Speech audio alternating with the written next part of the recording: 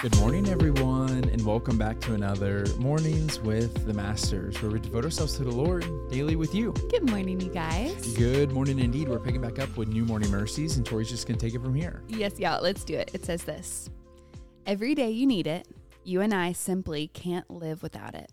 What is it? The indwelling presence of the Holy Spirit. I don't know where I was when the memo went out. I'm not sure why I missed the discussion. I can't explain why I had this miserable gap in my understanding of the gospel. I can't tell you why this item was missing in my theological outline, but it was. And the fact that it was missing made my Christian life pretty miserable. Here was my functional theology of my life as a child of God. I knew that by grace I had been granted God's forgiveness, and I knew that I had been graced with an all-inclusive path to eternity.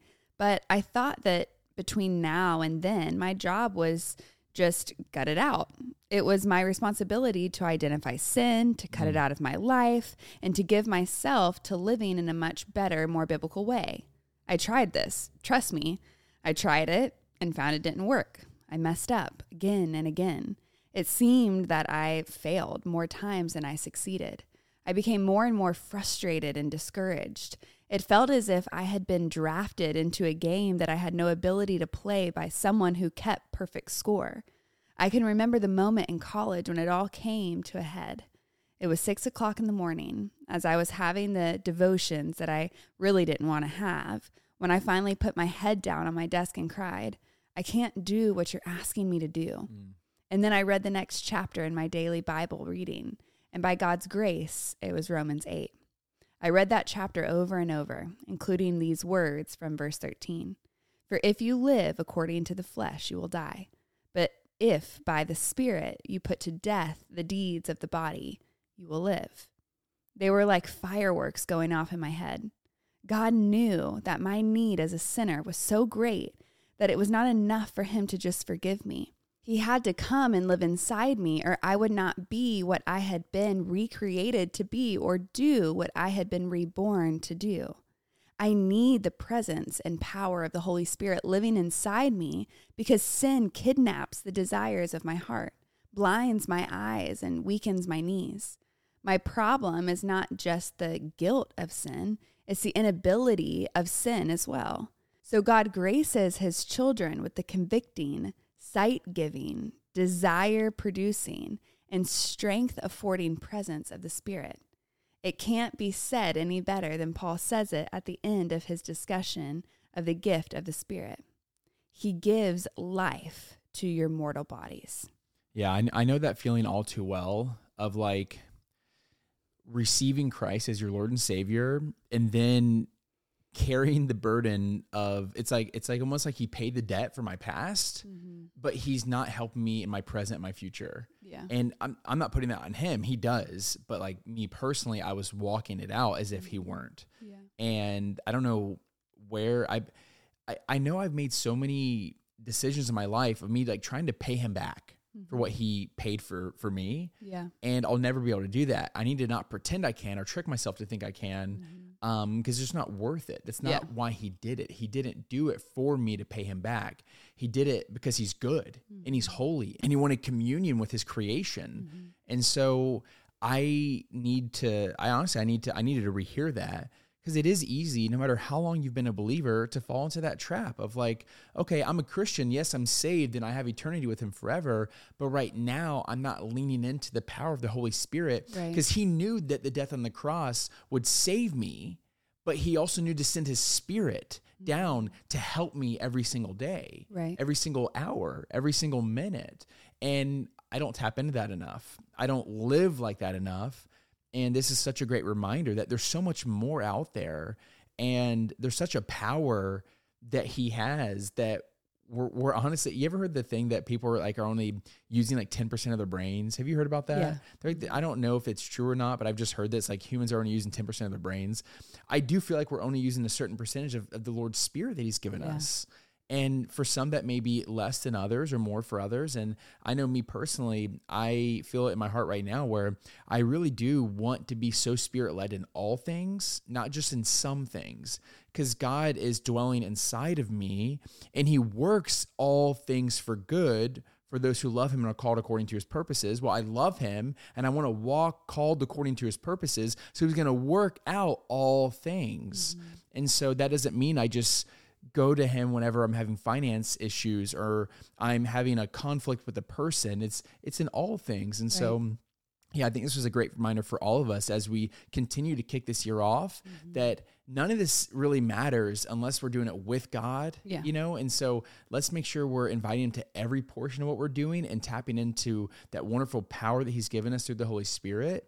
And I think we'll see so much change in our life. Yeah, that's so good. And honestly, I was just reading, I think in Matthew, and Jesus is talking about, like, I have to leave and it's actually better for you if I leave, because that way the advocate can come. The advocate, the comforter, the encourager. Like, it is translated into so many different things. I encourage you to actually just go and research that. But the more you get to know the Holy Spirit, I think the more alive you will be walking with him, because your eyes will be open. And keep in mind too, the Holy Spirit will only speak to you and lead you in the ways of the Father. Like, the Holy Spirit will never say anything or lead you in any direction that is contrary to what the Father said, that is contrary to truth. And so the fact that we have the Spirit of the living God indwelling in us, the same Spirit that raised Jesus from the dead, like, in our veins, like, it's such a crazy thought to even just sit there and meditate on. Like, we're just going about our everyday life and the Spirit of the living God is with us. Yes. We get to talk to him. We get to walk with him. We get to commune with him. We get to invite him in. He will have meals with us as a friend. Like, what in the world? It doesn't make any sense. And also, I was reading this. I've talked about this on Talks with Tori a couple times, but it's like, on our own, we don't have the desire to do God's will. Like, anything that we are desiring to do for the kingdom of God is directly from the Holy Spirit. I remember Paul was speaking to a church and he says, I can tell that the Spirit is active by the way you're loving each other. And it's like, as we love each other, as we serve each other, we are only doing that through the power of the Holy Spirit. Like, that is not us. Yes. Like, that is not our flesh. That is the Spirit. And so I just think the more we can meditate on that, the more we can function inside of that and realize that when we accepted Jesus, we put to death our flesh. It is now Christ who lives through me. And so every single day, like, taking that as a remembrance to be like, it is not me. It is not my desires that I want to see out. Like, I want to see the desires of God played out in my life. And to do that, I need to be constantly seeking the counsel of his Spirit. Yeah, that's so good. And I think on a practical level, you know, if I were to just paint you a picture, I think about before I had a car and could drive, I didn't have as much access to go places. I couldn't just go to, you know, Subway. I couldn't just go to the gym or go to the mall and see friends. I couldn't do those things or go to soccer practice. I had to hitch a ride or whatever.